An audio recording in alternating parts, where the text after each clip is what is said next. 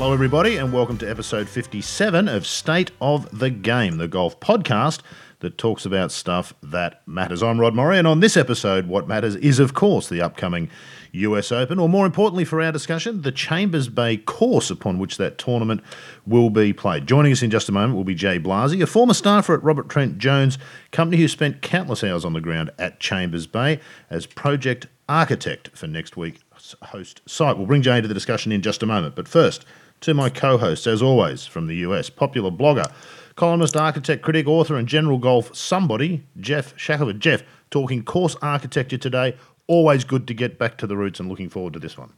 Yes, I am too. Jay is a very talented architect and I think was a big part of this. So, and this is a mystery venue, so I'm anxious to learn more about it. It's the most anticipated US Open for me, I think, that I can remember for a long time, just because of the course. So we'll get to all of that in just a minute. From here in Australia, former tour player, now course architect, commentator, columnist, occasional caddy, Mike Clayton. Clates, looking forward to chatting about a golf course that from the pictures looks really interesting and fun.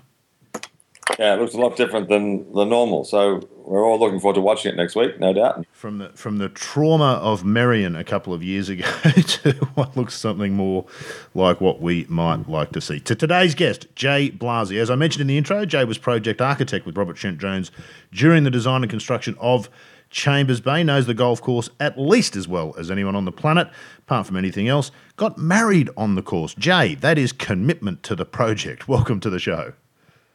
Thanks so much. I appreciate the opportunity to join you.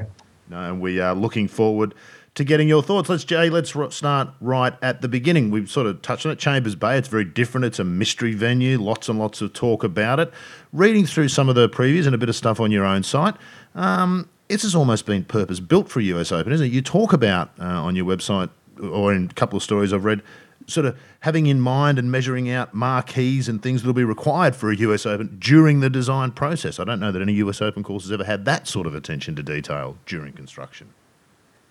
Well, I think we were certainly the beneficiaries of a great deal of history prior to the construction of the golf course.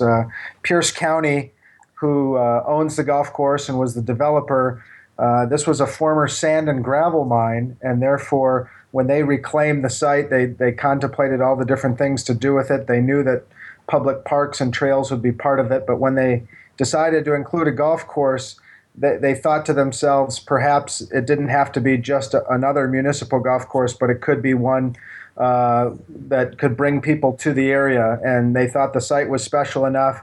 That was part of the whole RFP process, was to find out from the various architects if they felt like there was that opportunity to do something like Bethpage had done. They had read the book about Bethpage and kind of had that in their mind. And so, yes, very much from the start, there were discussions about creating a course that had the potential to bring people from a long ways away and certainly host major championships. Because, of course, one of the interesting things about major championship golf, we all sort of don't like the notion that, certain golf courses are off the rotation, but for many courses it's a matter of infrastructure around an event like the US Open, isn't it, Shaq? There's so much in the way of hospitality and parking and all the logistics involved with it. We saw it at Merion. There are some venues just not up to it anymore. It's really going to be an issue going forward, you would think. It's ruled out many great courses already, for sure. And but I also think one of the supposed luxuries of the USGA's new television deal is they have more money, therefore, and I think you see this in the lineup post really Chambers Bay, Erin Hills, they are actually going to have more boutique US Opens. So I don't know if these are one-off, but I do have the sense that really, when you look at the list, other than Torrey Pines, everything coming up is maybe not a boutique Open on the level of Merion, but they are probably going to be smaller scale than this one or the one at Erin Hills or Torrey Pines. Yeah, interesting stuff.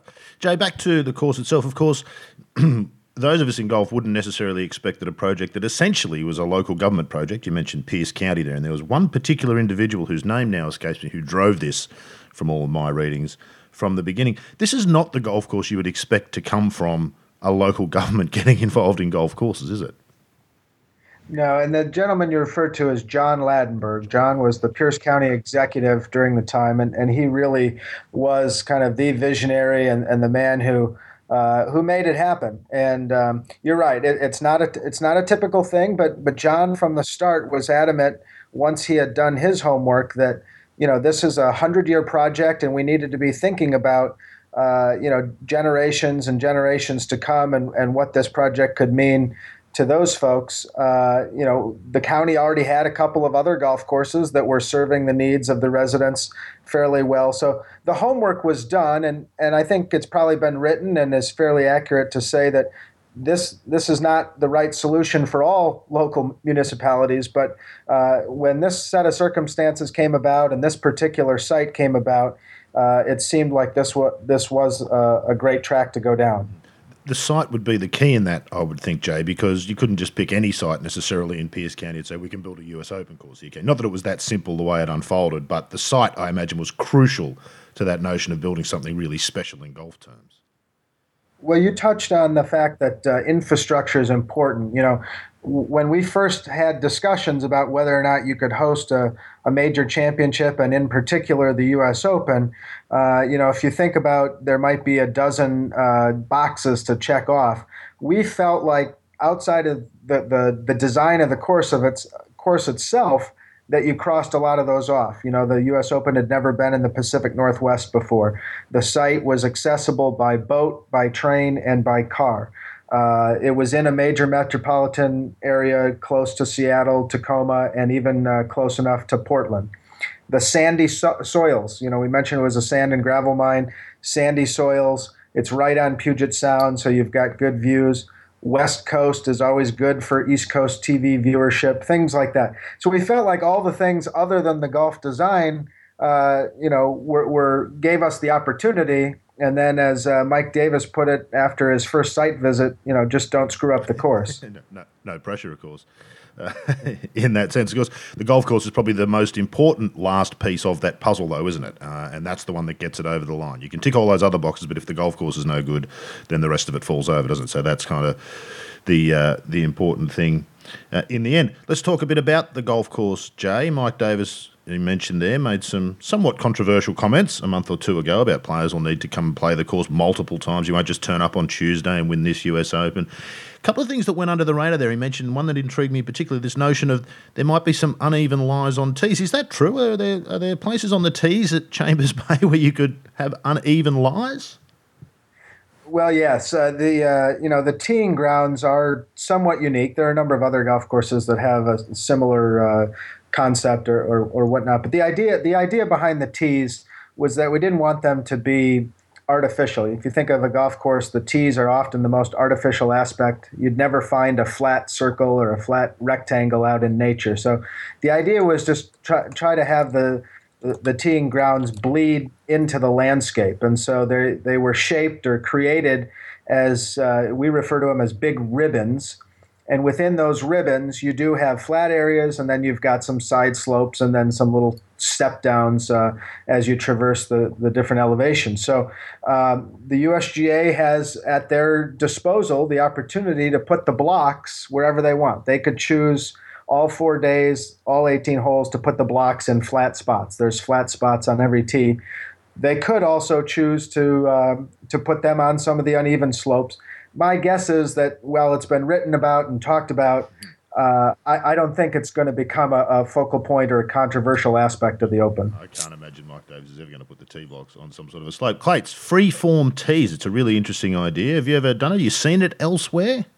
No, but I think it's a great idea if you get the right side to build a golf course almost without tees. Just kind of go off the greens, and I love the idea of we've built a few tees that people complain they're not flat, but they're as close to flat as you can get. But it's just I love the notion of kind of some sort of randomness about it, and I think it would be great to do if somehow you could do a golf course where you didn't have to build tees, you could just go onto a space and start the next hole. And well, Michael, that's funny that you bring that up. I mean, 10 plus years ago, I was a 25-year-old. My goal for the golf course at Chambers Bay was that it would be played match play only, and they wouldn't use tee blocks. So the same exact thing is, let's just let the winner of the last hole go choose where to start the next one, and give them a big area to do so, and they can go find wherever spot they want. Perfect. This This doesn't go well with you need 4 par 3s, 4 par 5s. Everything's got to be sort of all the things about golf that we complain about on this show, Jay, is that a lot of that creativity has been lost in golf in this pursuit of fairness, hasn't it? It has. It's unfortunate that, like you say, sometimes it needs to be, things need to be put into a box. But, the golf courses and the golf holes that are near and dear to so many people's hearts oftentimes spill outside the lines, and it'd be great if we could get back to more of that. That's what makes them great. I'm pretty sure, Close, wasn't it a couple of hundred years ago that the way the hole formed was you dug out a piece of sand, a handful of sand, to tee your ball up on the next tee, which might have been only 4 feet away from the hole. That's how the whole thing developed as far as a hole went, was it not? Well, originally the rule was you played within two club lengths of the hole, which was, the real estate developers started screwing that up by making you drive 300 yards to the next tee before you started again. But, so we should blame Tom Morris for inventing tees, really, which was his concept, I think, to start off. But the only thing he got wrong, Clates. Everything else, his contributions to the game were all good apart from perhaps that. Yeah, you had to nail him for that one. But yeah, that's exactly right. Speaking of, carts having to go 300 yards to the next tee, the other thing that remarkably, Jay, you managed to get through when the developer is a sort of a government agency, a walking-only golf course. How difficult was that, and how important has that been to the success of Chambers Bay? Well, I'm glad you brought that up. In my opinion, that was the most important decision of the whole project. And once again, that was John Ladenburg who had to make the tough calls. But, that was part of our initial pitch. We felt like there was an opportunity to do something special. We felt that the way to really maximize the site and to yield the best possible scenario was to create a true links golf course, not a watered-down, Americanized version of such. And therefore, we talked about the idea of the fescue, and with that comes the fact that it doesn't handle the cart traffic and really needed to go walking only. So there was some back and forth. John Ladenburg did his homework. He asked Kemper Sports, who manages the golf course, to put together projections of, what the revenues might be with and without carts. We sat in a meeting and made the case, explaining that there were as many as 6 green sites that would have been compromised by putting cart paths in and things like that. And he listened to all sides, and ironically, it was the same day that he named the golf course. So he finished the meeting by saying, we'll call it Chambers Bay, and we'll walk it in 2007. And I'll never forget, I was sitting next to Bruce Charlton, who works with Robert Trent Jones too, and I leaned over to him and I said, would it be inappropriate if I crawled across the table and hugged this guy right now? That was it. That was the key decision. As you're talking, I'm wondering whether we should vote John Ladenburg as in charge of all future golf course construction around the world. He sounds like quite the visionary. Shaq, you had something for Jay. Well, I think probably people listening are going to wonder a little bit in hearing Jay and obviously his knowledge of the project, why we had him on. Maybe so you can take us back, Jay, to this time period. What was your role with Robert Trent Jones 2? Excuse me. I've noticed the USGA has been correcting people on that. It's not junior. Who were you? Why were you entrusted to sort of be the embedded person on site who would really shape the way this? And I don't mean literally shape, and I don't think, but mold the kind of the look, because obviously this look is a very different style than what Robert Trent Jones had done before. And so can you just kind of set up for us what you were doing, why you were there, and how it came to be that you were the person who got to be on site so much? Sure. So I started with RTJ in 2001, RTJ2, sorry. In 2001, my first day was actually the day before 9/11. And so I spent a couple years, working, drafting plans and helping, other architects in the office. And so this was really kind of the first opportunity to be a creative voice. As you may or may not know, because it was a municipal project, they went through a very formal RFP process. I think they had 56 formal proposals from different firms, and then they whittled that down to 5. And during that whole RFP process and the initial interview process, it was very much an all hands on deck. the entire company was pulling together, company history, and there were hundreds of pages that needed to be submitted and whatnot. And so for me, as a young guy in the office, I see a site with on Puget Sound that's a sand mine, and this is about as good as it gets. And so I just kind of volunteered and started working on all the interview presentations and plans and whatnot. And luckily enough, they let me just kind of keep going. And so I was part of all of that initial stuff.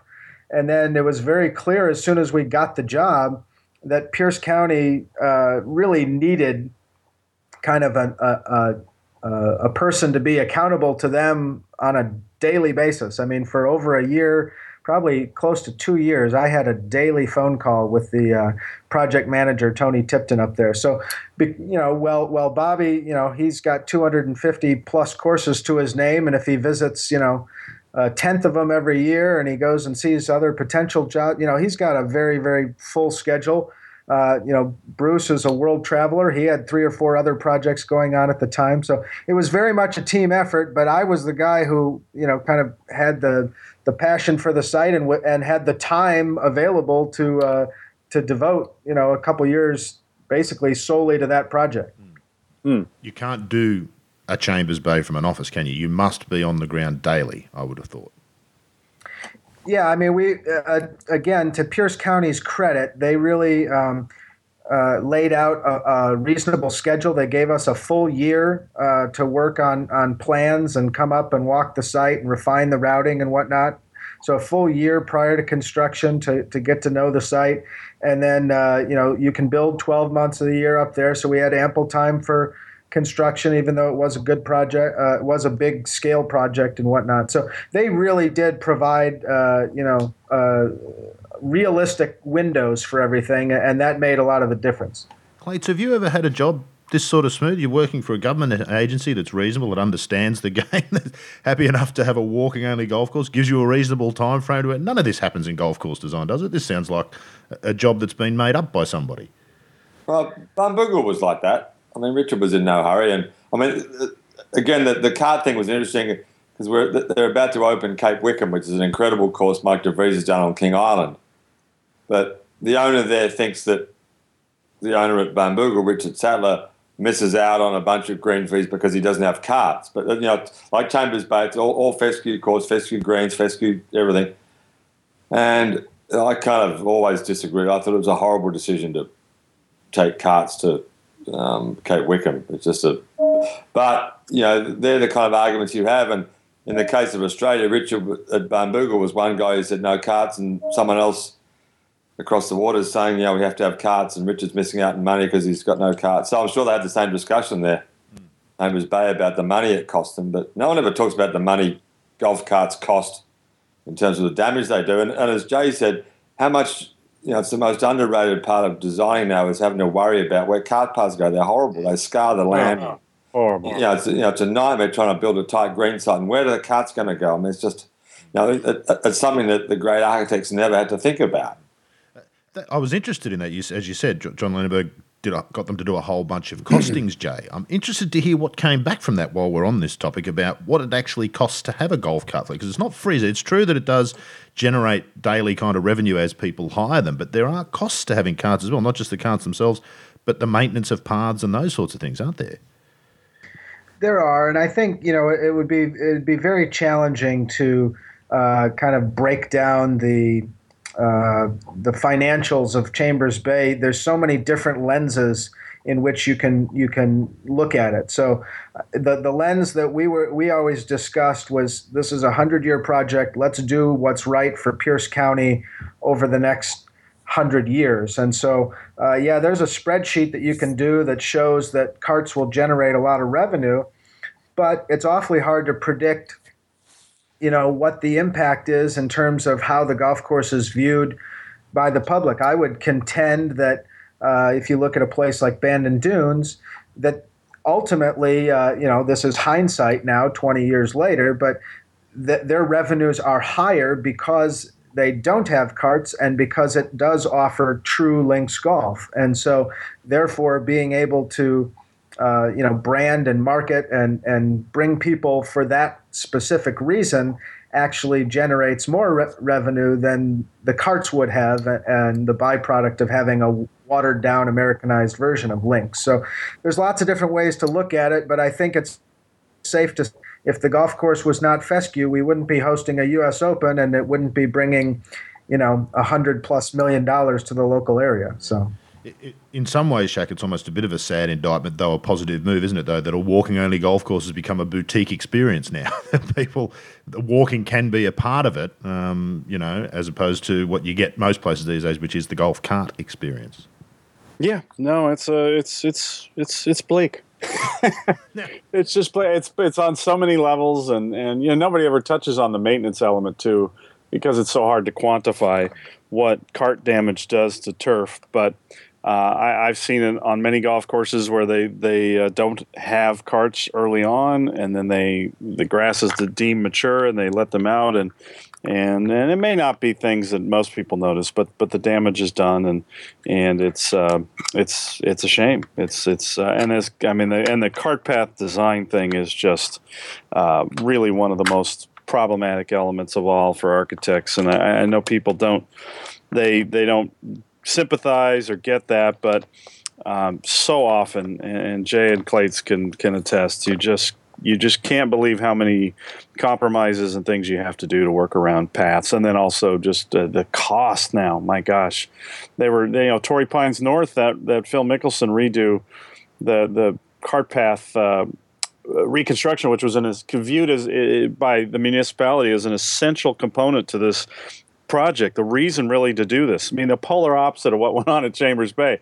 You're talking $1.5 million. I have no idea how that costs that. I really don't. Yeah. Well, what does a concrete cart path cost? I think it's somewhere in between $800,000 and $1.2 million, isn't it, to do 18 holes of concrete continuous cart path from clubhouse back to clubhouse. Apart from the scar that it leaves on the land, and of course, and the ugliness of it, but it's not free. Yep.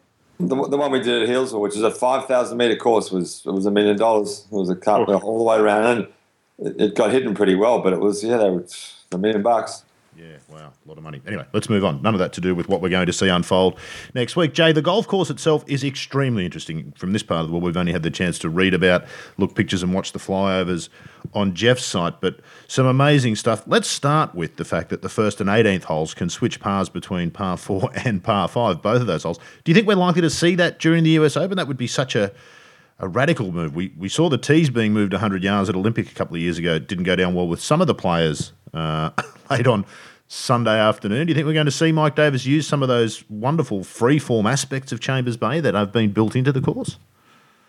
Very much so. I think it's been stated that 1 and 18 will alternate. They'll play 2 days with number 1 as a 5 and 18 as a 4, and then 2 days with 18 as a 5 and 1 as a 4. So I think that's definitely going to happen. And you just touched upon flexibility. There was something we tried to design into the golf course, but Mike Davis and his team are going to have more flexibility at Chambers Bay than any venue they've ever had by a wide margin. Every single hole has the potential to be moved up or back probably 100 to 120 yards in terms of the teeing grounds. Many holes have different angles that they can put the tees on.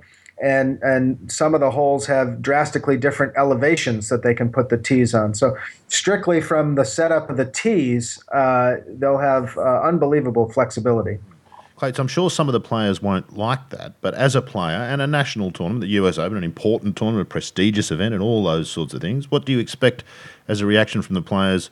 As I said, at Olympic a couple of years ago, they moved the tee on the 16th, was it, Shaq, the par 5? 16? They moved it up 100 yards on the Sunday, and we know it caught Jim Furyk out on the Sunday. What do you expect as a reaction from the players? And as a tournament golfer, would you welcome that sort of thing as a course where one day you play the first as a par 4 and the next day a par 5?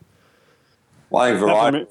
I love what Gil and Jeff did at LA Country Club, where they reintroduced Thomas's concept of the course within a course, where the 2 par 3s can be played as short par 4s and that funky pin on the 5th, Jeff. And so I think the variety is an incredible part of golf that was, it was amazing Thomas's concept, of the course within a course never caught on because it was such a great idea. Talk us through it again, Clay. So you've talked about this before, and I've been intrigued by it before. But explain what that. Well, Jeff can probably talk to it better than I can because he was the one who did it with Gill at LA Country Club. Jeff, do you want to talk to that? Well, the philosophy comes from I believe Thomas never really explained it, but George Thomas and I think Alistair McKenzie to an extent they viewed inland golf as not flexible and not different day to day and mundane really, and so Thomas made this effort to inject all these different ways to set up the golf course, and Mike Davis has always been very drawn to it.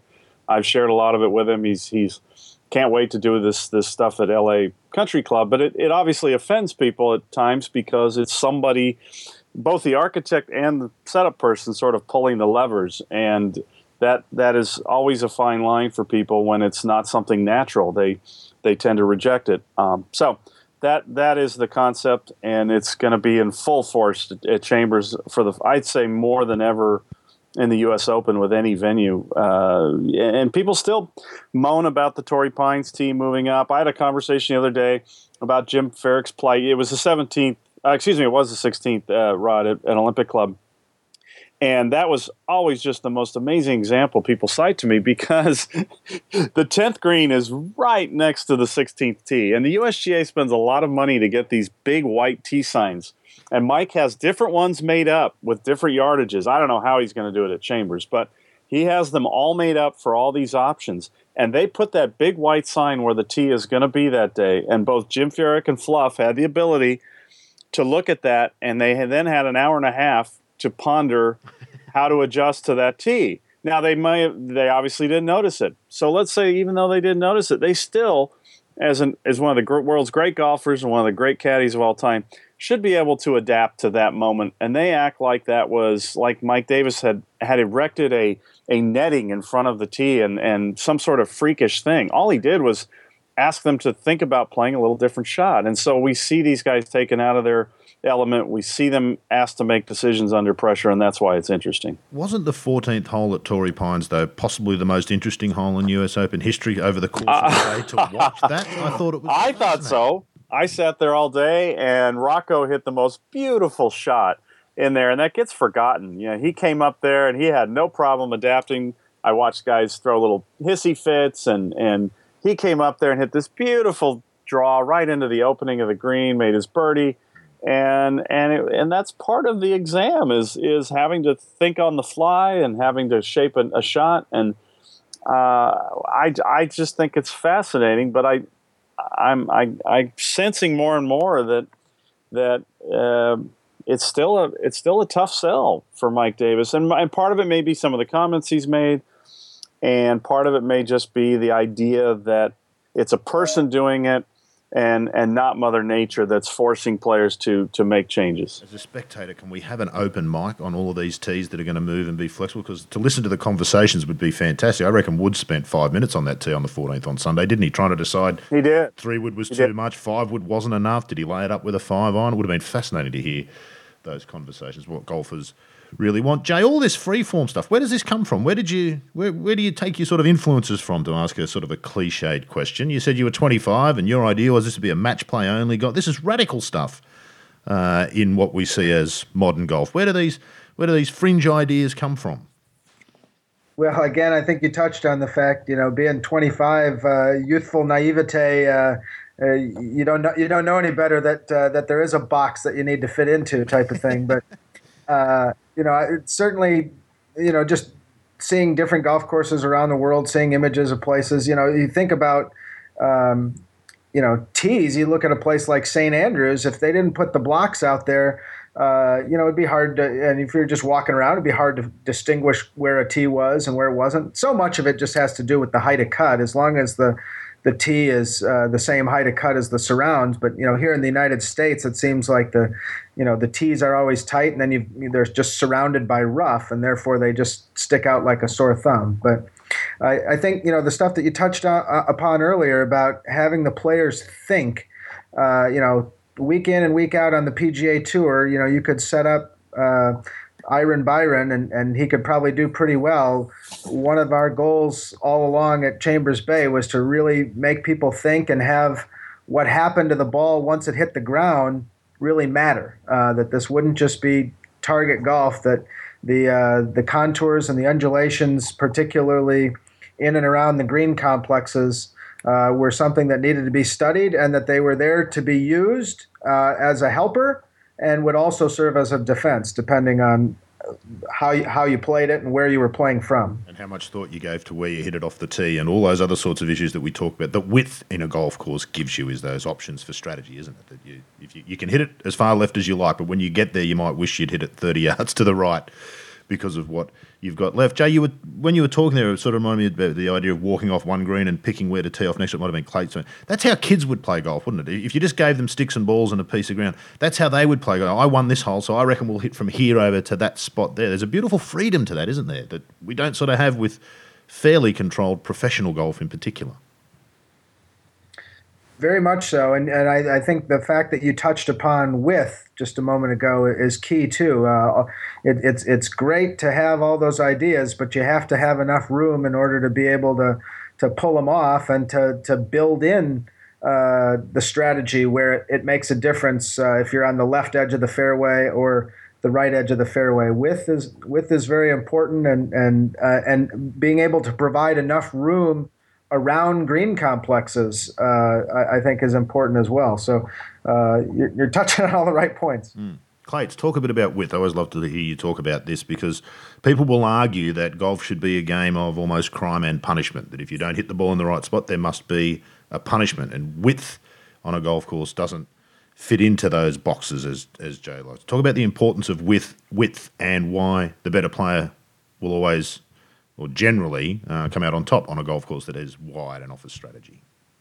Well, a couple of things. I saw, Jay, that interview on Golf Club Atlas you did with Ran. You were talking about golf trying to make it a test of thought as well as a test of execution. So golf on the PGA Tour, I'm watching Memphis right now on the TV with the sound gun. It says pure test of execution. You hit the ball where they tell you to hit it, and that's the the US Open at Merriam was the epitome of that, where you have to hit the ball exactly where they tell you. There's no thought about where you're going to go. You hit it where they tell you, which is fine. I think it's dull, but it's fine. But you go to St Andrews, which is, I think, the greatest place in the world, and apart from asking you to hit it over the burn at the first hole, they don't tell you how to play any shot. You have to work out every single shot, how to play it, where to play it, up in the air, along the ground. You can play wherever you want from the tee. You can play it on the other fairway. You can do so. It's the ultimate test of thought. You can go wherever you want, and we've gotten so far away from that because I think it's an American concept of it's fairness and everybody's got to be punished the same. Everyone's got to be rewarded the same. And golf pros are the worst because they're the ones who think that ultimately golf is just a pure test of execution. The one in which the best shot should win, where, St Andrews, it was the one who thought about it and then hit the best shots who won. Shaq, Clates has tarred your entire nation there with the blame for that, whether that's a fair criticism or not. Oh, sure it is. Just about that idea of, that it's just a test of execution, hit it between the goalposts. That people are used to it now, aren't they? And it's very hard to get people to consider that what we're going to see at Chambers Bay is more interesting, perhaps. Oh, it's been our fight for some time, and it's Mackenzie sensed it coming when he wrote about the card and pencil spirit, and Max Baer did the same thing. They saw it developing at their time. I mean, if they saw now what goes on with rough and all that, of course they'd be horrified. And so I am curious. I in terms of the width of Chambers, though, Jay, I've seen a little narrowing, and you can see it in the photos or the flyovers. Is there any that you feel like has been detrimental to some of the strategy that you guys put into the golf course?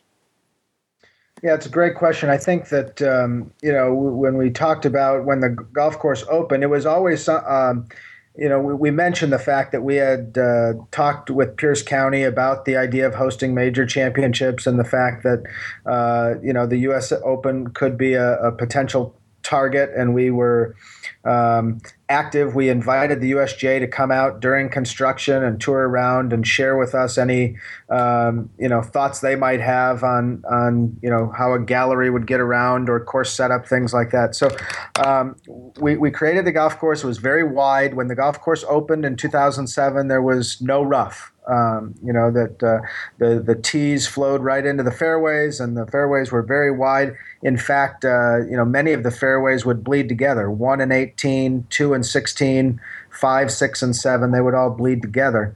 And then outside of that would be the thin and wispy grasses. For the U.S. Open, there has been some traditional rough added. I've been watching the photos over the last couple of weeks, and with the great weather that's taken place up there, those areas have kind of gone off color, and the seed heads have come up, so they'll look a lot more like the outer rough as opposed to kind of just the traditional semi-rough, if you will. There's a few spots where it could impact the strategy. Probably the number one spot is number 7. 7 is a long par 4. Dogleg right up the hill. It's a cape hole, huge waste area on the right that the players will have to try and pick a line to carry. And the fairway itself is kind of a hogback. And so, the real test off the tee is, can you pick the appropriate line and without going over the hogback? And, without any rough and super firm and fast conditions, you go over that hogback and the ball might roll another 60 yards, kind of back down to the left and away from the green. You would still end up on fairway and you'd be 230 or 240 yards away. And my take there would be that people off of fairway would be compelled to play aggressively. Now that the rough has been brought in on the left side there, that same shot will only be 170 yards away from the green, but you'll be in rough, and we'll see if they play aggressively. If they still play aggressively out of that rough, then it really won't have had a huge impact on the strategy. If they all end up hitting sand wedges and playing very, very conservatively, then I would, that would be the only way that the addition of some rough has kind of impacted strategy, if you will. And we're not talking about traditional inland U.S. Open rough, right? This is just it's fescue that's just longer. Well, it's interesting, Jeff, in that these were areas of fairway, and eventually they just let them grow. Yeah. So they do have the thickness underneath. Now, what's happened is that they have browned out and the seed head has popped. So from a distance, they will certainly look like the outer rough. And I haven't been up there for 3 or 4 weeks, but I'll be very curious to see how the warm temperatures and the lack of water, if they are more manageable. A month ago at Media Day, it was some thick stuff. This happens a lot. Clates knows about this. Where when fairways are brought in, it doesn't even matter what kind of grass. Sometimes that initial 10 feet is because it used to be treated as fairway, and it's just a denser, healthier grass, and it's much more penal than the stuff another 15 yards off the fairway. So I hope that's not the case. The places to watch for it at Chambers will be number 2, which is a short par 4. Right. And so therefore, I think the thought was that, we had a 60-yard wide fairway, and it's now, maybe 30. But there's a crown in that fairway as well. So that'll be an area you'll see plenty of people probably in the right rough, and it'll be, they'll be hitting a wedge or a 9-iron or an 8-iron. So it could be interesting. Two is probably the most prominent spot where the rough will play a part, and perhaps the left side of 6. Jay, while you were talking there, it sort of struck me, obviously you know the course intimately, you were there right from the get-go, and the way you planned out the roughs and how I remember reading you planted very thinly so that they would slowly over time develop quite naturally to be sort of quite fair. You could hit your ball in there, you had a 50-50 chance of, we'd always find it, but being able to hit a good shot. Having been involved in that process over all of those years and right from the very beginning, when you watch the USGA set up the course, not to make criticisms or whatever, but is that a difficult thing to do, to watch them do this to your course, so to speak? Yes and no. I mean, I think anybody who's creative and pours their heart and soul into something wants to be a part of what's going on. Me personally, I was, I'm no longer with Jones. I started my own firm in 2012. So for me personally, the hardest part is just not being able to be a part of any refinement. They've refined the 7th green and the 13th green, and those would be things that I can understand their reasoning. They talked about, charting the shots at the amateur and some of the goals. And I think the refinements have probably met their goals. But for me personally, I would have loved to have been involved in that to try and help make sure that everything comes out, consistent with kind of the original. So it's a challenge, but, we knew from the start that one of the goals was the U.S. Open, and that we built in a ton of flexibility on purpose. Not only did we think that was a good thing just from the overall standpoint of golf design, but that it would be great for the USGA to provide them with the flexibility to set up the golf course the way that they want and the way that they believe will define the best champion. I think Mike and his team have done a great job. Everything I've seen, I think the golf course is going to challenge every aspect of their game. I'm sure that they'll set it up in a very interesting and fun and a fair manner, and that you'll have a worthy champion. That takes a bit of bravery, doesn't it, Jeff? I've got another question for you in a minute, Jeff, but Jay. But Jeff, Mike Davis has to be a bit brave, doesn't he? There's some bravery. He's been hammered every year that he's set up the US Open course. It's going to be your feel, particularly this year, you would imagine, wouldn't you? Well, there's a difference between, he has to be, I don't know if brave is the word, but he has to be sure of what his vision is. It's just where he's gone wrong with players in the last couple of years is that he's been a little too sure, and his response when they've pushed back a little has not pleased them. Obviously, the main one that comes to mind is the par 3 at Merion, the third hole, where he kind of forced him to hit a driver the last day, and it's just not a hole that was really a good fit, and that really left players with a bad taste in their mouth. So he's got, and I think he's learned from the little brouhaha that erupted from saying that you need to get there early to scout it out, and I think he's learned the feedback on that suggested that he needed to clarify those remarks a little, and I think he did. I don't know how many of the players saw it, but they definitely have. There's a tension there, but I hope he sticks to his game plan, and it's just a little bit better about anticipating how to deal with certain weather with some of the ideas he has for the golf course, because I think ultimately that's kind of what was part of the problem at Merion was he didn't anticipate some wind and different things, and obviously you can't anticipate everything, but when you push it with the setup, you better be ready for certain elements to come into play, and I think that's where it's going to be so interesting to watch that this year, because the elements are more in play, and he's got a lot of duties, and this is going to be the one that shows is he putting the full-time job in on setup that it requires. Just on a real tangent here, Jeff, I found it interesting. I think I mentioned this right at the start when we talked about uneven tees. At the same time he made those comments about, you won't be able to just come here for 2 days, he mentioned this idea of perhaps having some uneven lies. The players seemed to take offence at the notion that he was suggesting they weren't good enough to just turn up, play 2 practice rounds and win. Nobody seemed to comment on the fact that he was suggesting there might be tee shots where the ball was above your feet. Oh, no, they were not. That actually was the thing that bothered him just as much as anything else. And that was probably the one where he should just not have mentioned it, I think, right. Because Jay can probably – in fact, I'd really like to hear Jay take us through this because Gil Hanse has been there for he's going to be working for Fox, and he said that tee controversy was just absurd, and the slope that Mike is talking about is probably indecipherable to most of these guys. Jay, where are you on that notion of the slanted uneven lies on the tees thing, and maybe you can shed some light on what that was all about?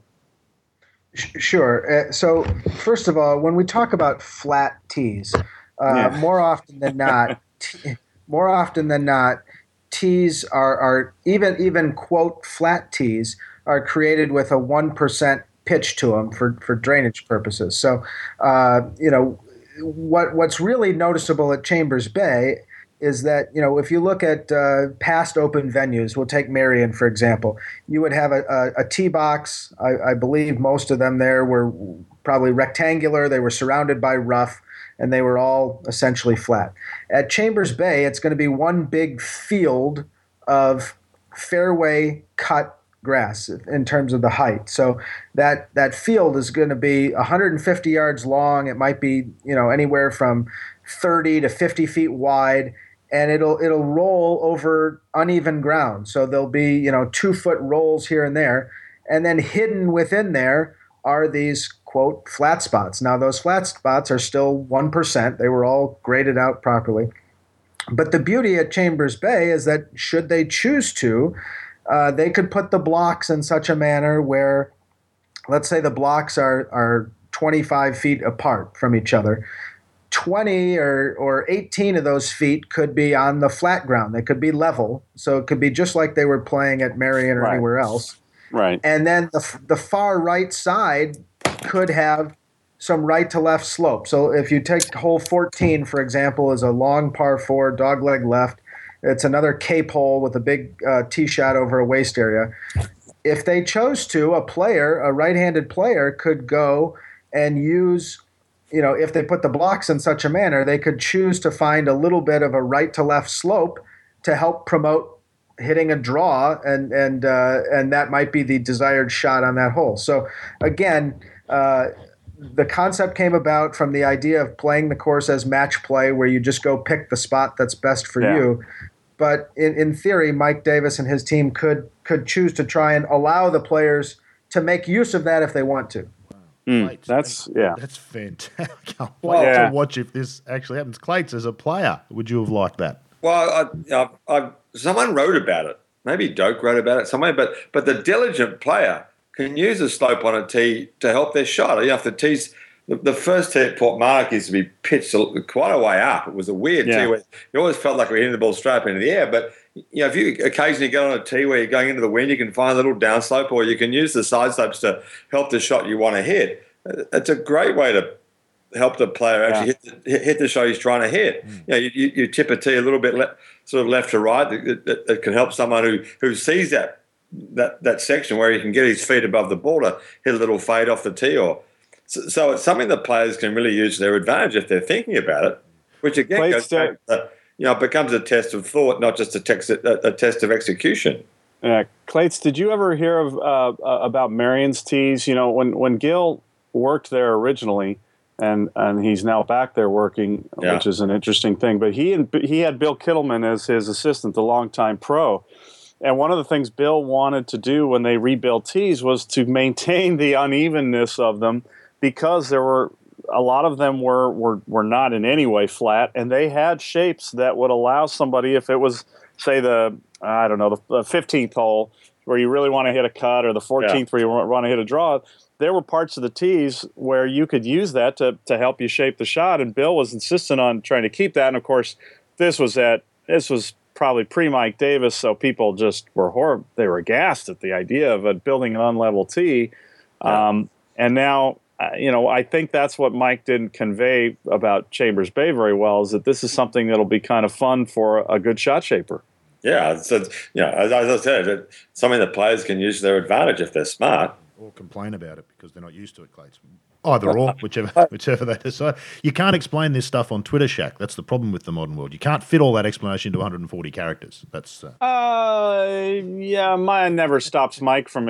He explains himself very well on most things. This was just one where it was kind of a random comment, and then you throw in the way today's players react, and it was a bogey. Well, it was headlines for us, and with so much media about, we all need something to fill the space with. Jay, I want to ask you this question. This is actually also for you, Shaq, and to you, Clates, but let me ask Jay first. One of the very first player reactions we heard about Chambers Bay was a couple of weeks ago. Ryan Palmer went to check it out. He was asked about it afterwards, and he said, well, put your coin in the slot and go for a ride. I think that was a criticism. How do you take that sort of reaction from players? And I'm expecting, and I assume you would be expecting, we will see some players who really do not like this golf course. Yeah, I think if you talk to anybody who's been involved in the project from the beginning and understood kind of what the golf course was intended to be, we were keenly aware that not every regular golfer, everyday player was going to love it, and that certainly not tour professionals who their livelihood depends on what happens after the ball hits the ground. So we were certainly prepared for a lot of that. There are some undulations on the golf course. There's some contours on the golf course that you can certainly see. They're very bold. They can have a significant impact on the play. We think that we've provided enough room and enough options for the smart player to navigate those and to use those to their advantage. But we were fully prepared for the criticism.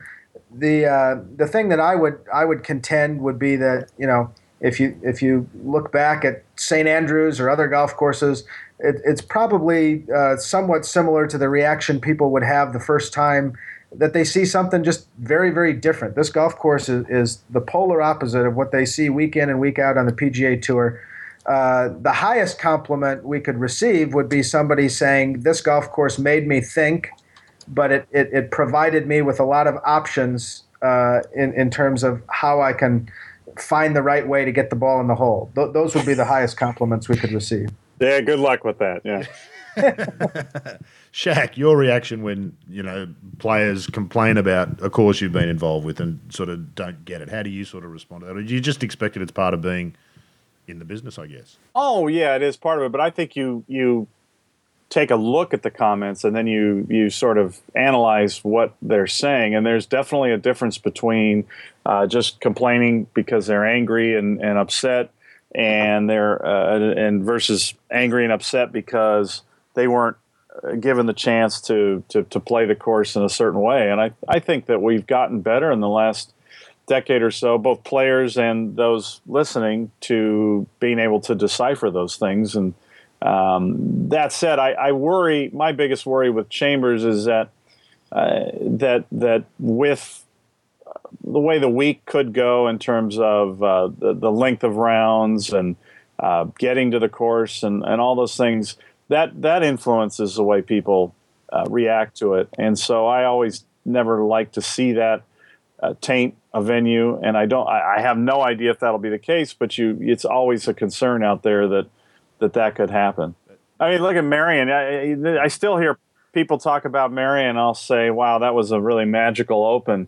Oh, well, you didn't have to go hit balls over at the other golf course. And it's like, wow, really? So you step back from that week at Merion and you don't think of Justin Rose's great play at the end and the way it all came together, and Mickelson having a chance and blowing it. You think about where you had to take a shuttle ride to go hit golf balls. So that's kind of what you're dealing with sometimes.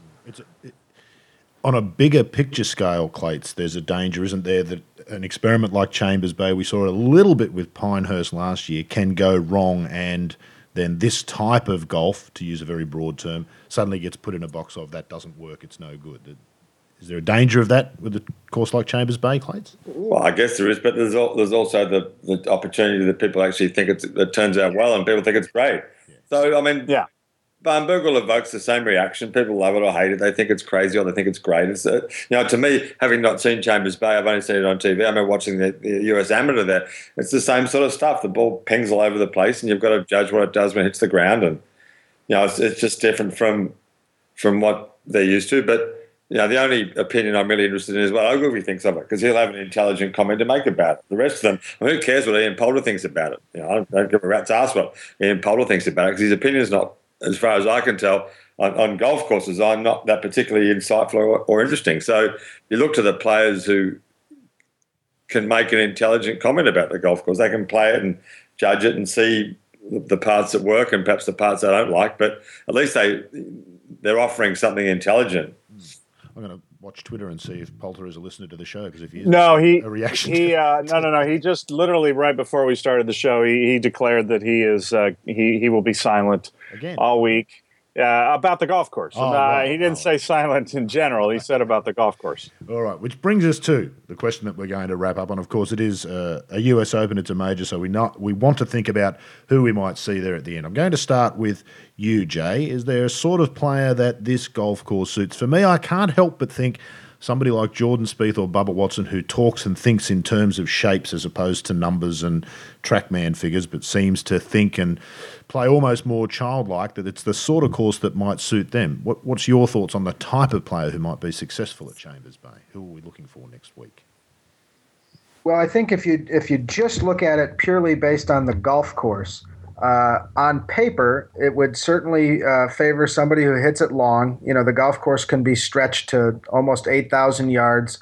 I doubt they'll go that far with it on a daily basis, but you know, there's plenty of length out there, and the golf course is wide enough. So somebody who hits it quite long, I think that'll be an advantage. And then you hit the nail on the head. This golf course is tailor-made for somebody who has a great imagination, who's very creative, and who likes the idea of shaping shots, right to left to right, high shots, low shots. Perhaps more than any golf course on the planet, Chambers Bay has these sideboards or kicker slopes that are there to be utilized, you know, and if the flag is in the middle, many times the best way to get to that flag is to play to the right edge of the green and use a slope and let the slope take it there. And a player is going to need to be 200 yards away thinking about, you know, where do I land it, and do I use that slope, and do I use that slope by hitting a cut into it, or do I hit a draw into it? Do I try to play to the toe of that slope, or do I try and ride it up towards the top of that slope? So somebody who's very long, creative, and shape shots. On paper, that sounds like a couple of lefties to me. The hard part with that is that this is a U.S. Open, and the 72 holes of stroke play and the toughest, you know, traditionally the toughest setup around. On paper, that may not suit those two. So I don't know. Jay, there have been people who view it as a right to left favoring golf course. Is that a fair criticism, or not criticism, but observation? Or do you think it's more balanced? I find it to be quite balanced because, you know, again, even if there's more holes that go right to left, and I don't really think that there are, again, it's really all about these sideboards, kicker slopes, and undulations to utilize. And invariably, depending on where you are, which edge of the fairway you're in, you might be choosing to hit a draw or hit a cut into those. So I don't necessarily see that. I think you're going to need to play all the shots: high, low, left to right, right to left. Shaq, Mickelson's best chance. Is this course right up his alley? Who are we looking for? Now, I did a handicapping for GolfDigest.com that went live today, actually, and so I spent a little time last week actually looking at this because it's such a hard tournament to handicap. And Mickelson sounded at Muirfield Village like he sort of liked the course. He's talking himself into it.